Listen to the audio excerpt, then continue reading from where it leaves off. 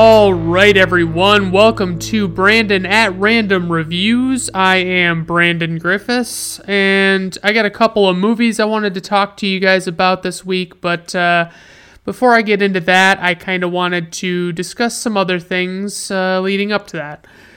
With the culmination of the 6-episode series Obi-Wan Kenobi, I've come to the conclusion that there are good and bad prequels. I mean, we can call Obi-Wan Kenobi a prequel series. It is supposed to take place in advance of the events of the original trilogy, and so that's what makes it a prequel series.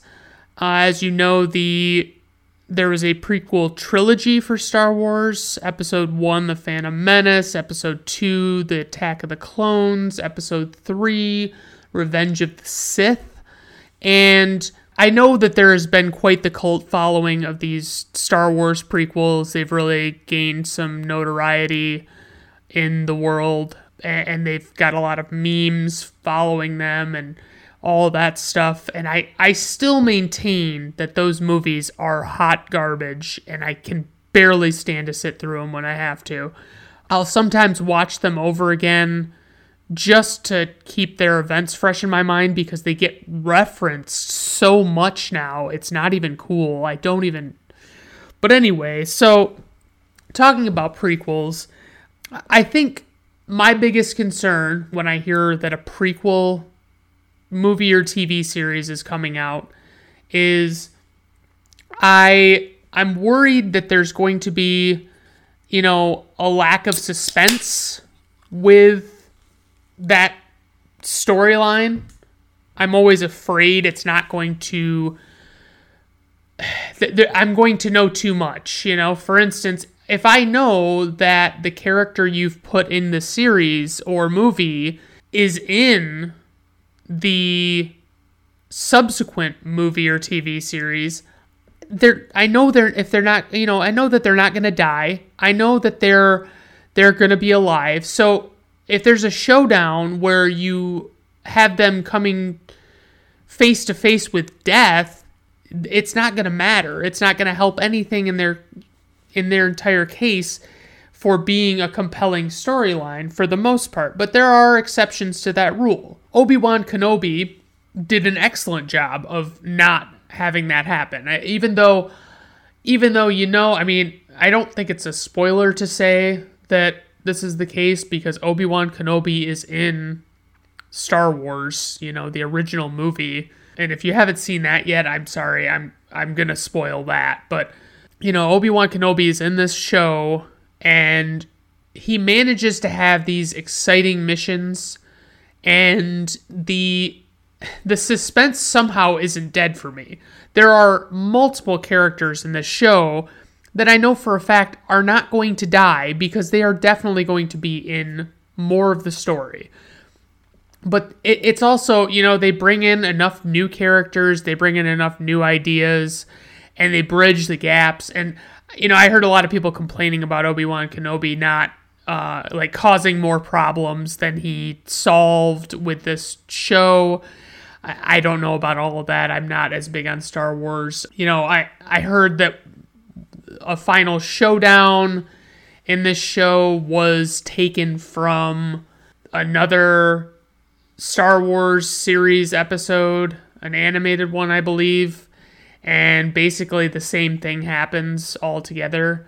And when I was told that, I just basically said, I think I'm desensitized to doing stuff like that. It doesn't bother me as much because, going back to, Joe Chill killed Batman's parents, right? And in Batman 1989, they change it so that the Joker is actually the guy that when he was younger killed Batman's parents, just to make it have that extra connective tissue to it. And it's good. I mean, it's okay to do that from time to time, but I think, for instance, in the case of the Batman 1989 thing, we could have done without it. we didn't need a retelling of a story through that lens. It could have just been a faceless man that, but there are also cool elements to that. But suffice it to say, I'm not bothered by reusing all of these types of things because it is what it is. So another thing, first I must mention, there's always casting issues in these prequels. So another prequel that's not in the prequel trilogy that's still in Star Wars, because Star Wars has done a lot. There is a prequel called Solo that I might have mentioned before that is not a terribly good movie. And actually the guy they cast to play Han Solo was not that bad. I think that again, like it is with the prequel trilogies or prequel trilogy movies, it's bad writing. There was still suspense in the prequel movies, but a lot of the problems of the prequel trilogy, it was within the writing of the story, because George Lucas is better when he is a big picture guy and he lets other people do the tedious writing for him, because that's what he did with the original trilogy. Like maybe the first movie he wrote himself, but he had very little involvement in Empire Strikes Back, and he had, I think, Empire Strikes Back is the strongest movie in the original trilogy without question for me. And you can see the flaws of the first and the flaws of the third are very prevalent with his increased involvement. And a lot of times you run into the casting is not great. It's not, and I mean, I hate to be that guy, and I know what you're going to say. In this Obi-Wan show, which, by the way, Obi-Wan Kenobi, the show, should have been called either Obi-Wan or Kenobi, not Obi-Wan Kenobi. That's too fucking much. Just, everybody's going to know exactly what it's about if you name it either Obi-Wan or Kenobi. And it doesn't really take anything away from it, right? We get into we get into Obi-Wan Kenobi, and my biggest issue, and I know that this is a hard complaint to make because they're few and far between, but this little girl actress, bless her heart, she was kind of lacking. I've seen much better child actors on screen, and she did not measure up, in my opinion. She was just okay. She didn't really have any business. I refuse to believe there wasn't somebody better, And there's also, this is an obvious one, a concern of maintaining continuity between all of these movies and TV shows and things like that. If you want to set something before the events of another film, it happened a lot in the prequel trilogy where it was, they had like Qui-Gon Jinn, who is never mentioned once in the original trilogy, but with the things that Obi-Wan talks about in the original trilogy, he would have merited being mentioned at the very least in that movie, right? So, I mean, you have to be careful of that kind of stuff. And I don't want to dwell on prequels for too long because there's a lot to be said for prequels. So something else I've been seeing a lot about is they are making a Barbie movie, which is, I don't know, what is it going to be about? What for? I mean, it's got Margot Robbie and Ryan Gosling. I'm assuming it's going to be for children, right? I mean, it has to be. But the big concern is there's not going to be an appearance of the song Barbie Girl by Aqua. So it's like, what is even the point of making this movie? You know what I mean? But I've seen the stills of Margot Robbie as Barbie and Ryan Gosling as Ken. And I mean, I'm looking at it like, who is this? What is this? What's this going to be? What is it going to be about Barbie parading around and taking on different careers and doing different things like that? Is she going to have all sorts of accessories? But what is it going to accomplish, I guess, is the question.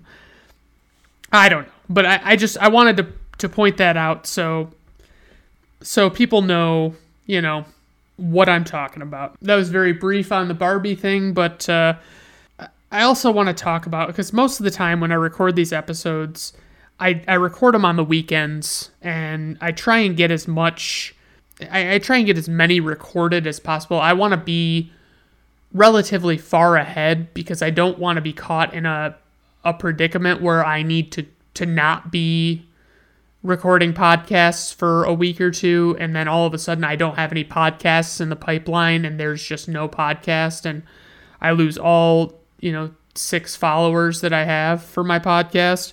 Every weekend, it seems as though I want to do everything. I want to do everything under the sun, do anything I can think of.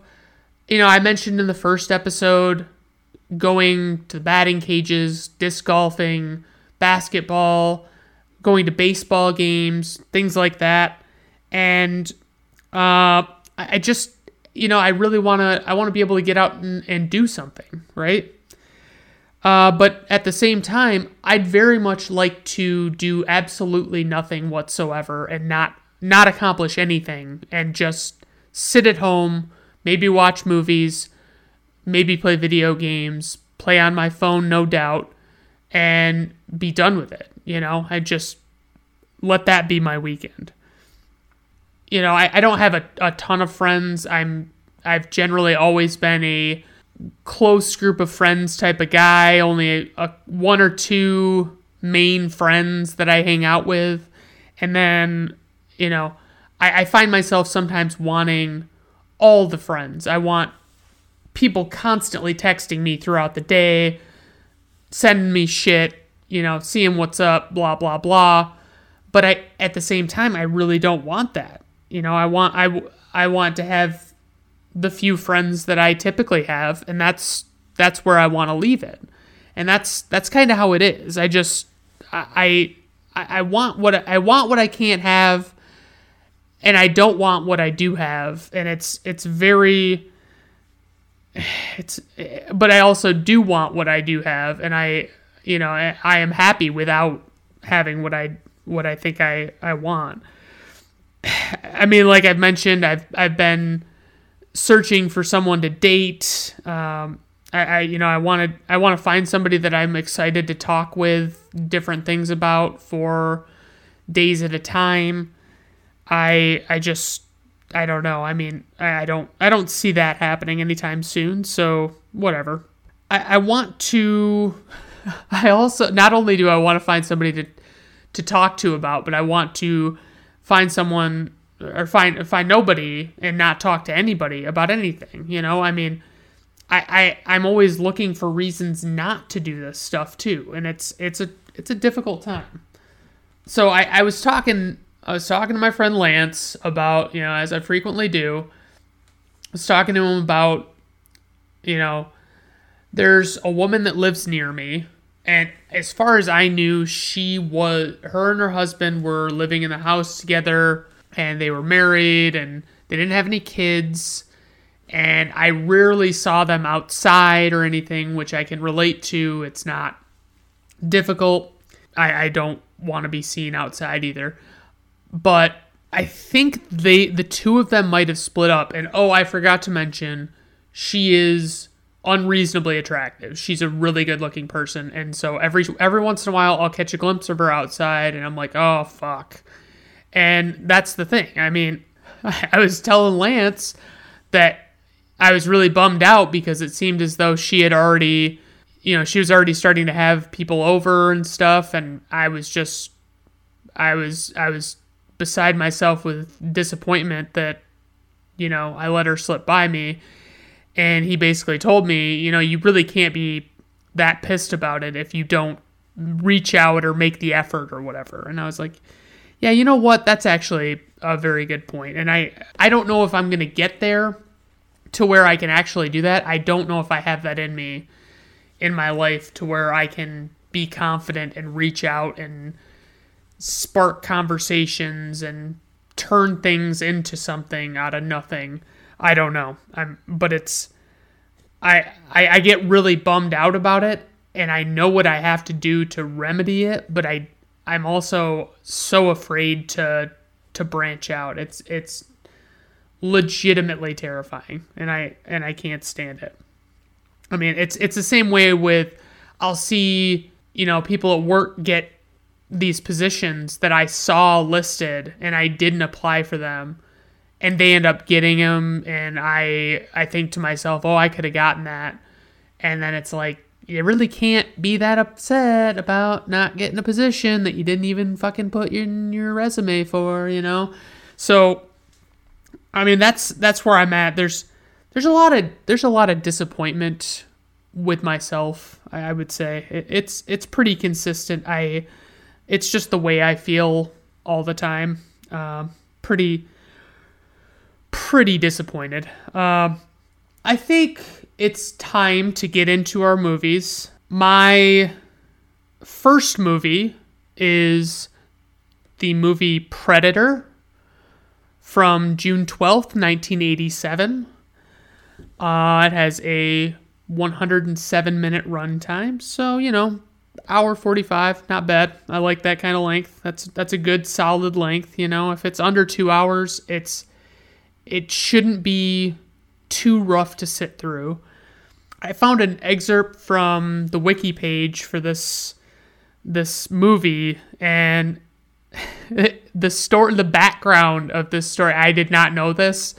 It says, following the release of Rocky IV, a joke circulated in Hollywood that since Rocky Balboa had run out of earthly opponents, he would have to fight an alien if a fifth film were to be made.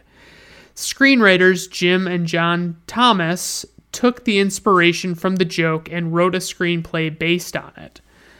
Which is, wow. I mean, the fact that this is a successful movie and that is the premise of the screenwriting, that is ridiculous. So, this movie was directed by the one and only John McTiernan. You might know him from such movies that he directed like Die Hard with a Vengeance, The Hunt for Red October, The Thomas Crown Affair, which I'm talking about the Pierce Brosnan one, which is a very fucking good movie. I don't think I've ever seen the original, and I don't know if I want to, because every time I try and watch one of those original, quote-unquote, so much better movies, they're never as good. And the other one he made was Last Action Hero with Schwarzenegger as well. So, I mean, Schwarzenegger is in this movie. In this movie, he is at basically the height of his power. He was everywhere. Everybody wanted him in their movie, and everybody wanted him to be on their poster and sell their movie, because he even though he's got a lot of flaws, if I'm being honest, he's got such a gravitational pull about him, and I can't really describe it. So this is the one. So I'm yet again coming to you, and I'm going to try and do voices that I'm not very good at, and I just want to do them. But this is the movie where Arnold Schwarzenegger says, "Get to the chopper!" And that's fucking great. I mean, I love that. I love when he says, "Get to the chopper." And obviously, some of my favorite movies of his would be the Terminator movies, True Lies, Commando, Twins. Twins is, I think, underrated. I love Twins. I saw it for the first time not too long ago, maybe a year or two ago, and it was spectacular. I really enjoyed it, and I enjoyed the comedic side of Arnold Schwarzenegger.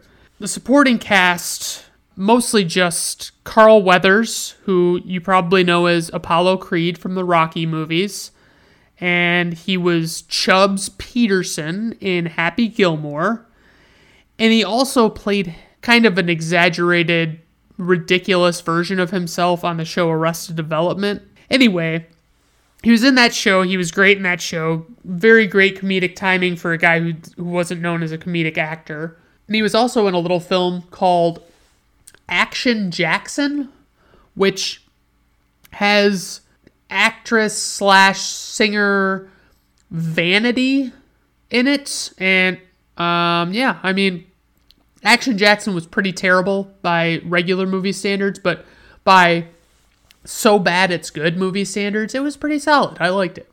We also have one Jesse Ventura in this movie. He was in this... I don't know much about his other movies. I know he was in one movie that they covered on How Did This Get Made called Abraxas, Guardian of the Universe, which was holy hot fucking shit. I mean, it was terrible.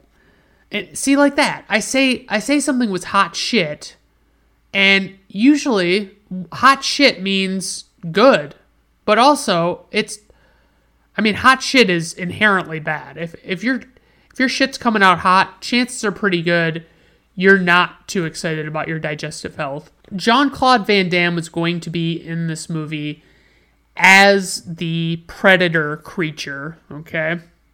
Because what it is, an alien is dispatched to Earth, blah, blah, blah, at the very beginning of the movie.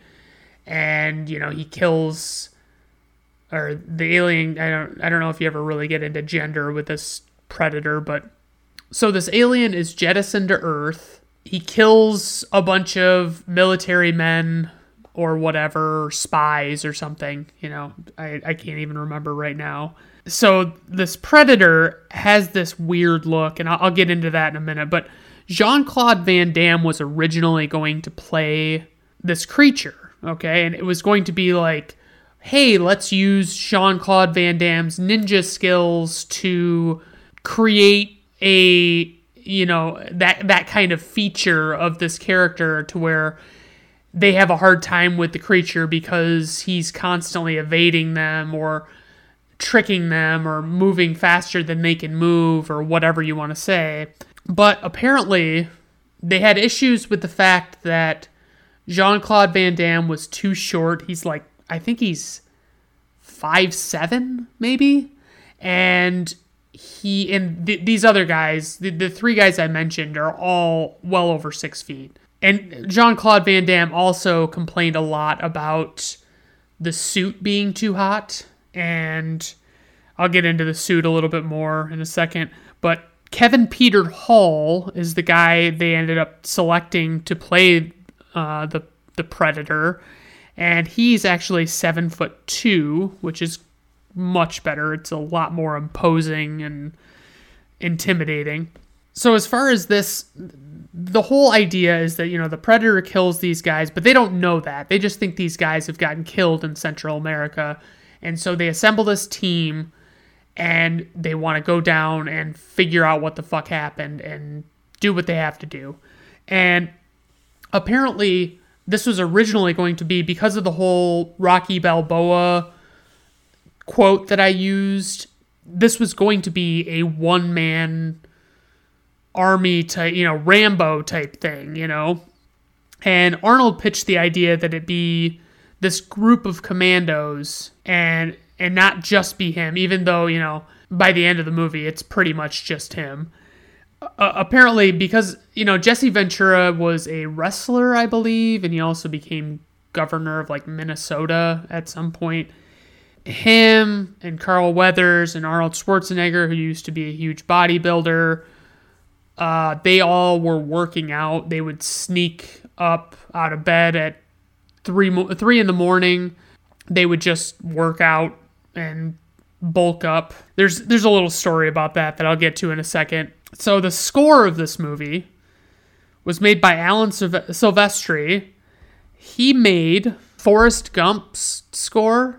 So he made Forrest Gump's score, and he made the Back to the Future score. I think he did all three of those movies, but I'm not positive. I didn't look into it that far.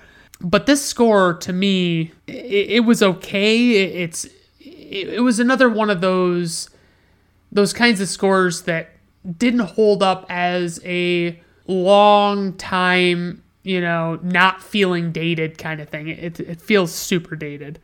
most of this movie, as I mentioned, is set in the Central American rainforest. It's the Predator uses the rainforest to blend in.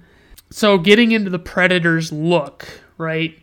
We've got this, he's wearing this mask / helmet, and he's got dreadlocks flowing out of the back of his, the back of his head, it's like his hair. I just find it funny. I noticed this, and I had to mention something because I don't think it gets talked about enough.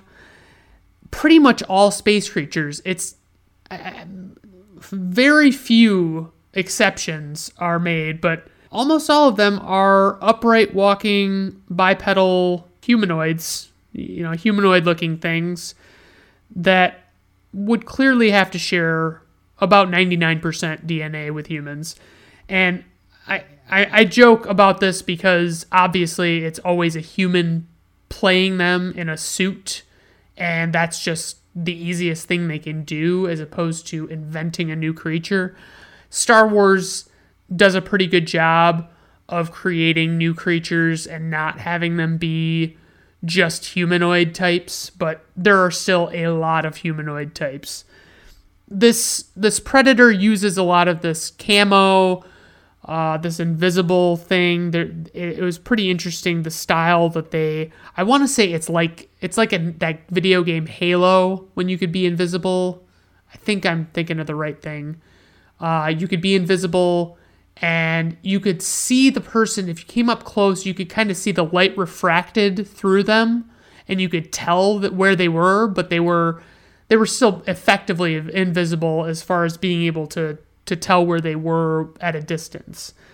I took something from the IMDb trivia about the invisibility. So the invisibility cloaking effect was achieved with a bright red suit because it was the farthest opposite of the green of the jungle and the blue of the sky, which was the size of the Predator.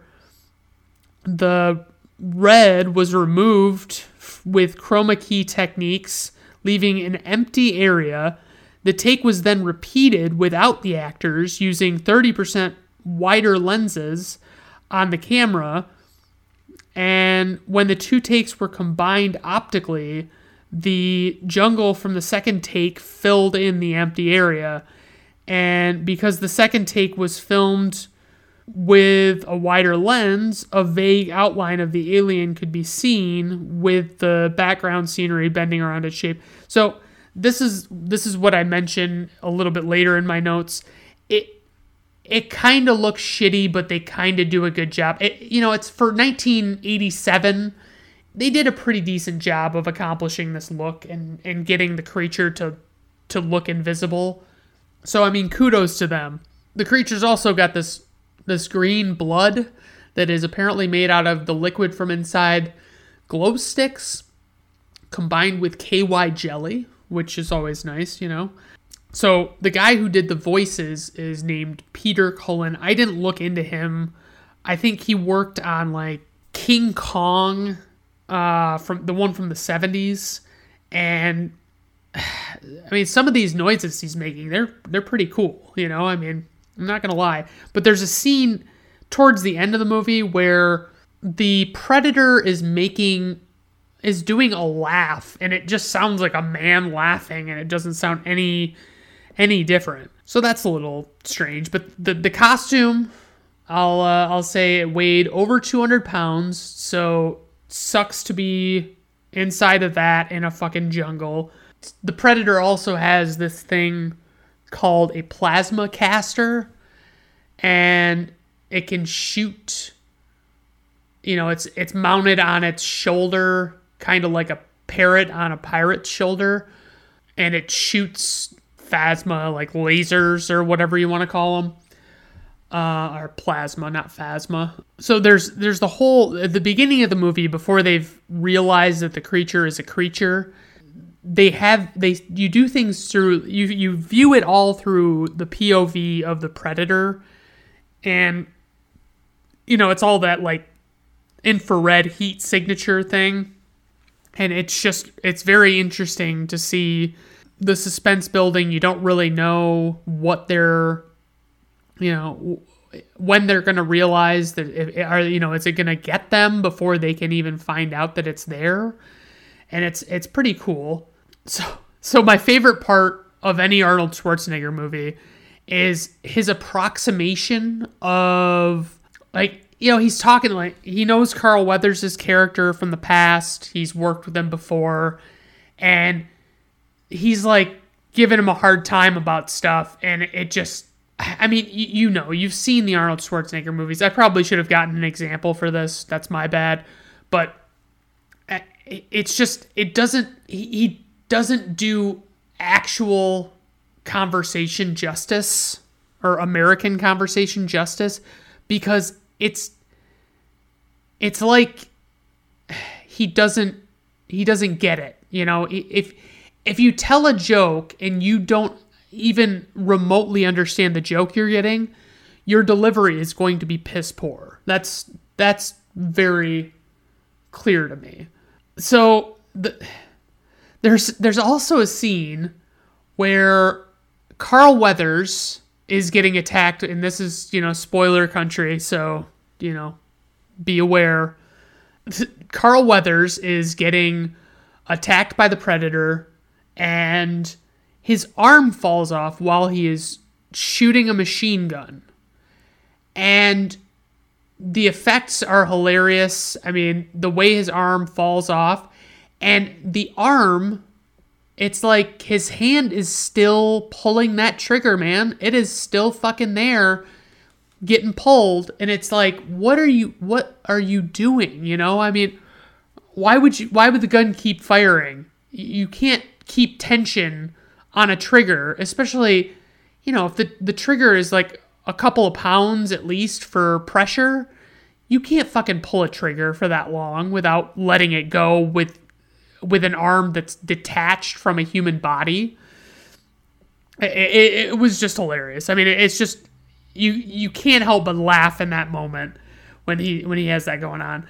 And there's something they realize about the Predator, with the heat signature thing. They figure out that it can see heat and all that stuff.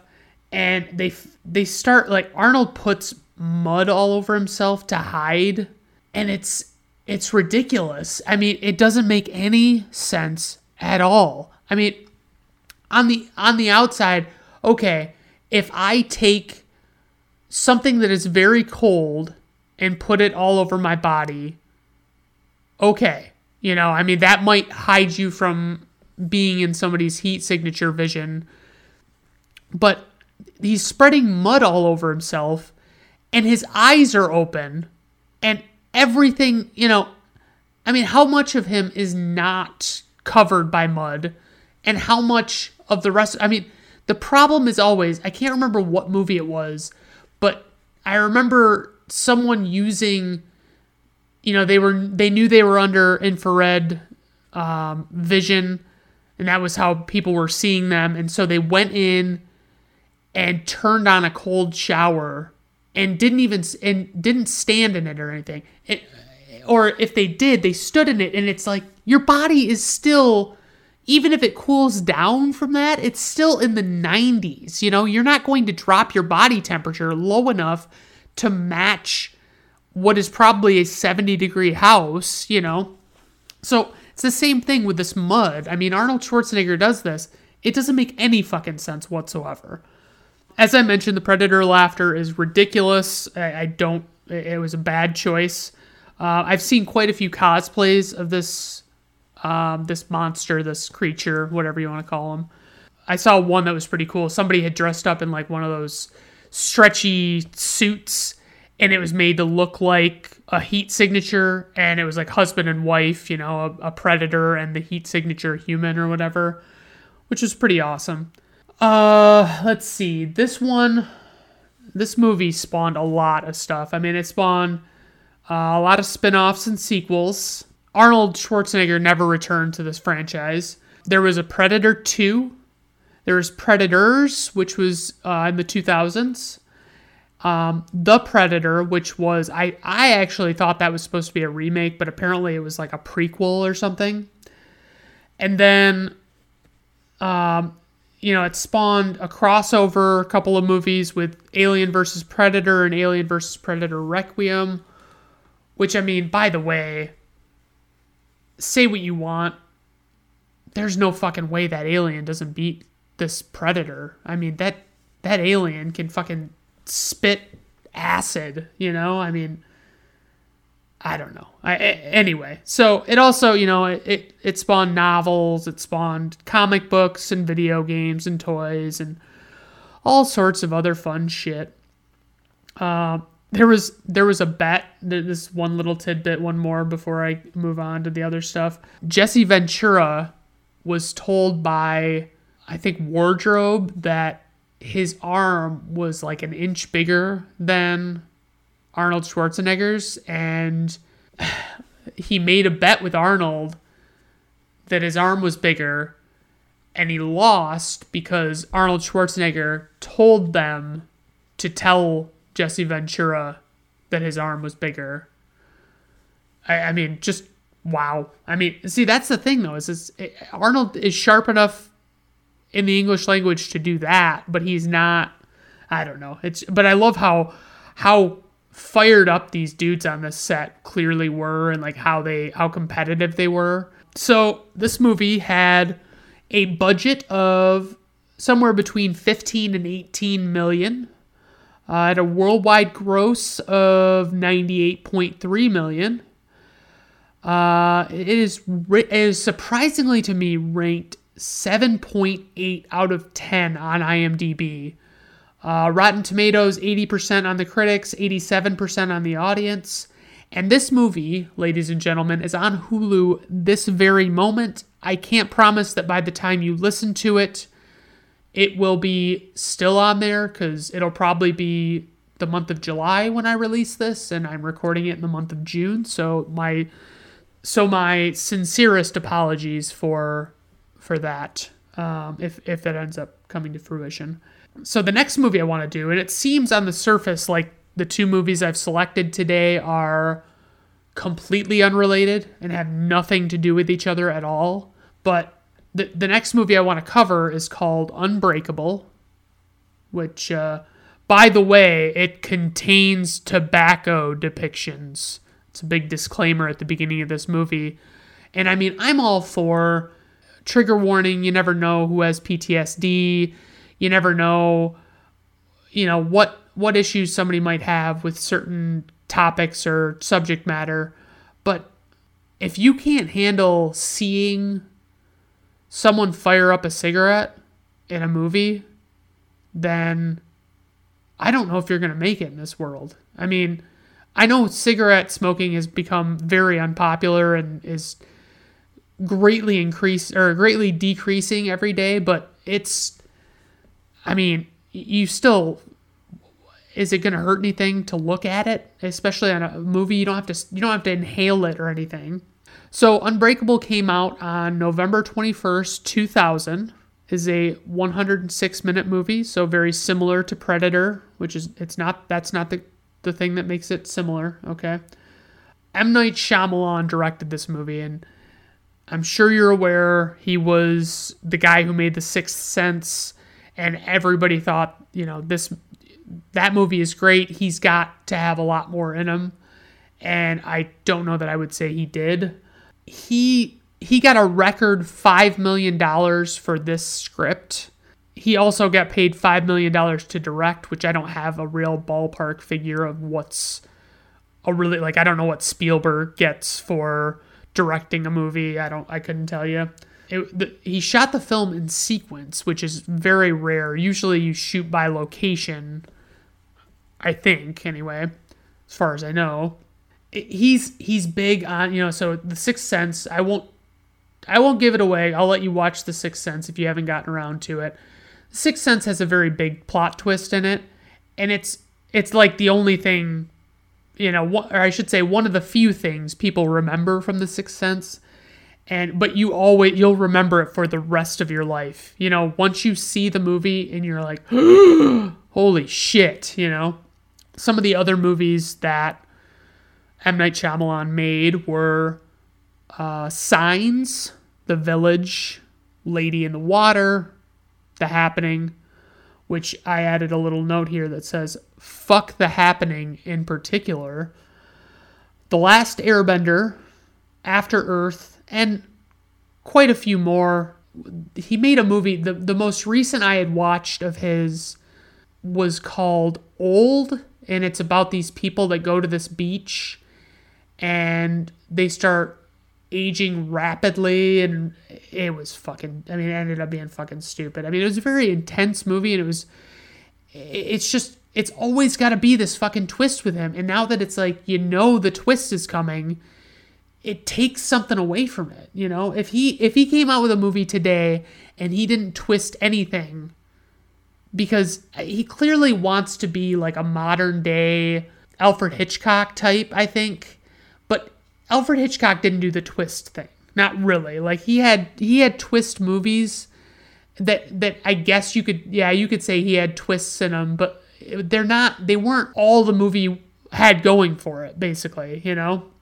I will say, M. Night Shyamalan's movies, they all look fantastic. They're really well shot. He does a lot of cool things with the camera, and the feel of, like, the aesthetic of the way he shoots the movies is very, very pleasing. It's got a nice warm feel to it.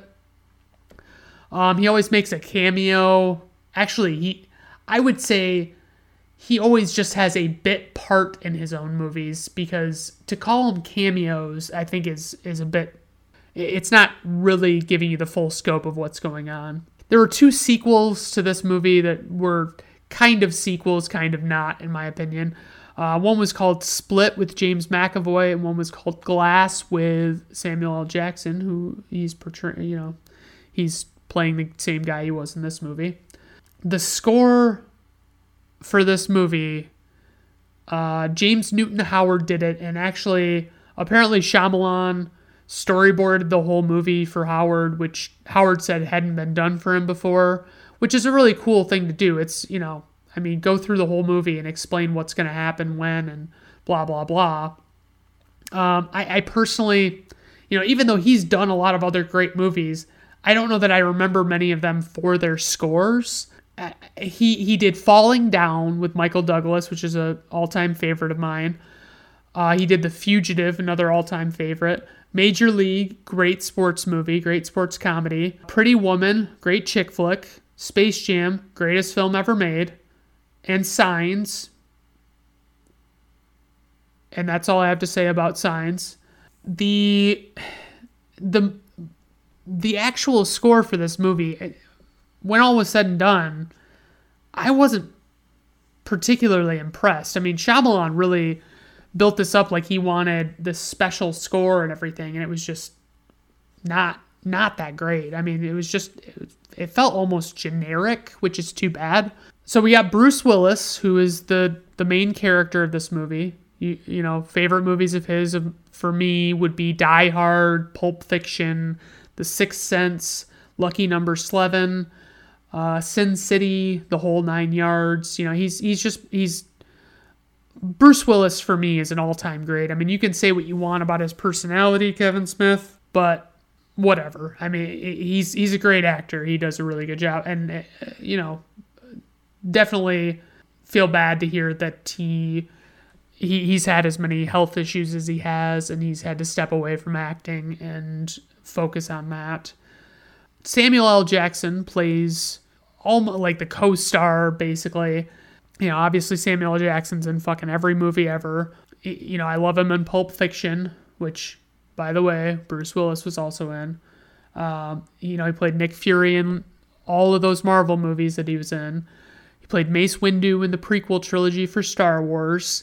He was in A Time to Kill, which I actually reviewed on brandonetrandom.wordpress.com if you want to check that out from a few weeks ago.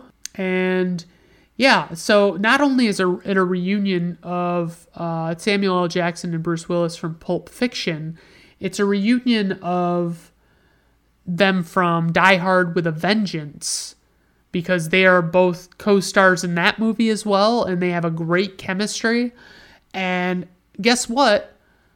That movie was also directed by John McTiernan, who directed Predator. Yeah, that's right. Connective tissue, motherfucker.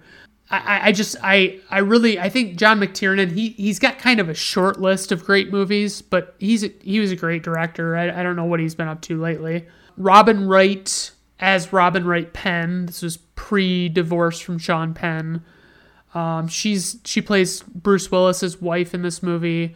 Everybody knows her as Jenny from Forrest Gump, and she's very good in this. She's got much more bit role in the movie.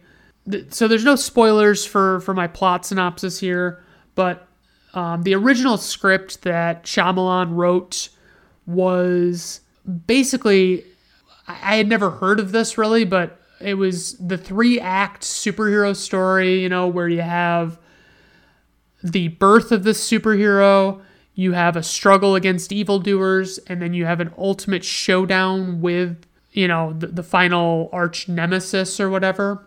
Shyamalan really liked that first act, the birth portion. So what he did was, he originally wrote an entire movie with those 3 acts, and then he ended up expanding on the first act into an entire movie, and then scrapped the final 2 acts and just made it what it is now. This movie starts off with a train crash and Bruce Willis is uninjured and blah, blah, blah. What I find amazing is he calls his boss and he wants to know, hey, have I ever had a sick day in the last 5 years that I've worked for you? And his boss stops him the next time he sees him at work and says, because he calls the boss and I think he leaves a message.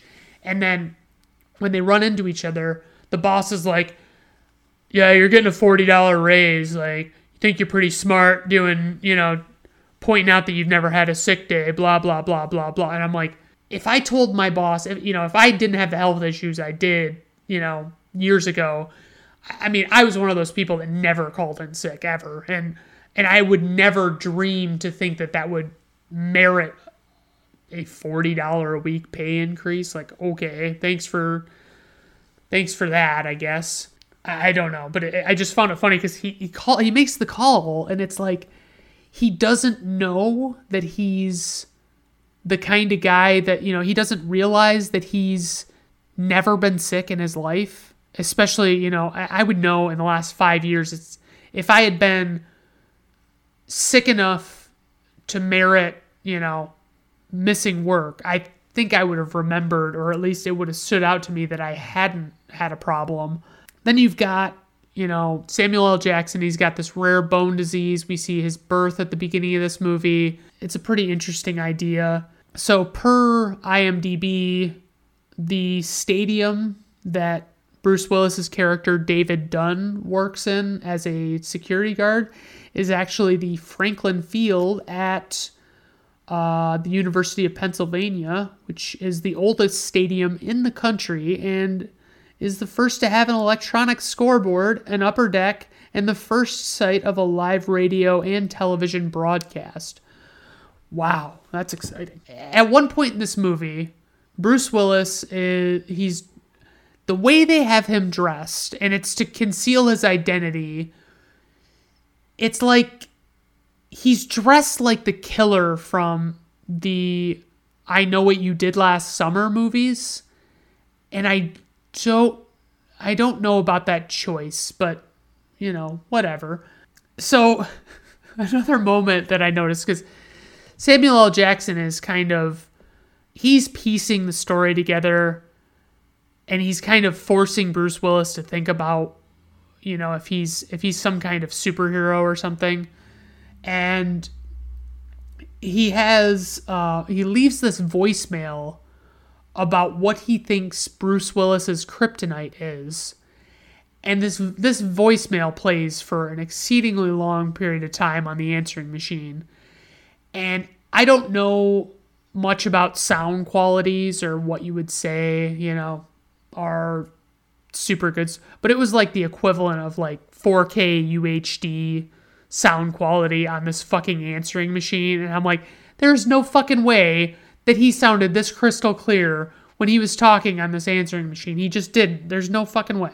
I noticed that there's also a big thing, at least in a few movies, where M. Night Shyamalan, the more I think about it, the more I'm like, holy shit, he really gravitates toward water and weakness and, all sorts of weird stuff. I don't know what the backstory is behind that, but I mean, there are a lot of cool shots in this movie. I don't want to digress and talk too bad about it because I did enjoy the movie on this rewatch.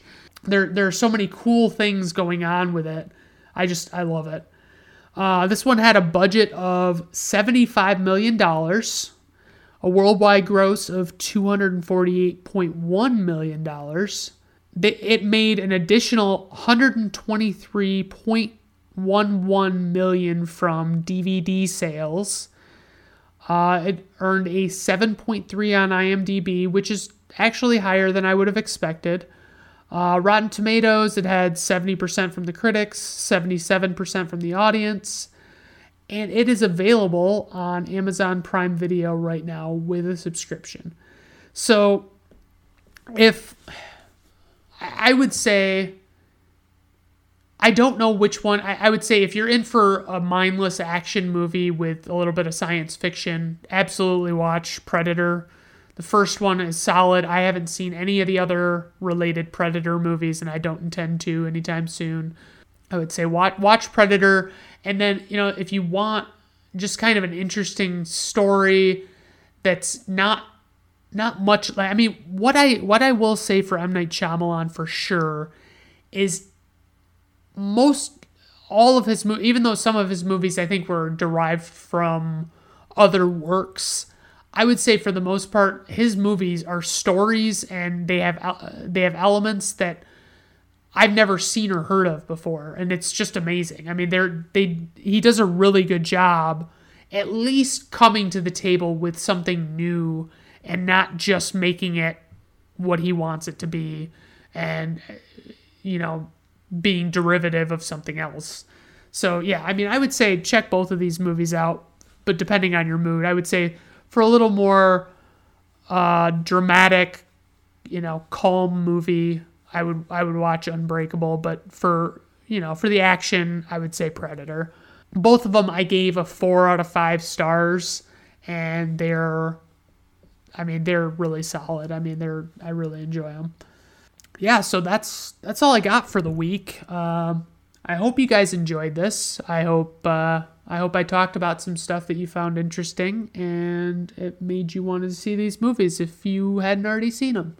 So, yeah, I guess feel free to let me know what you think, good or bad. I'm not picky. All right, everyone, have a good week.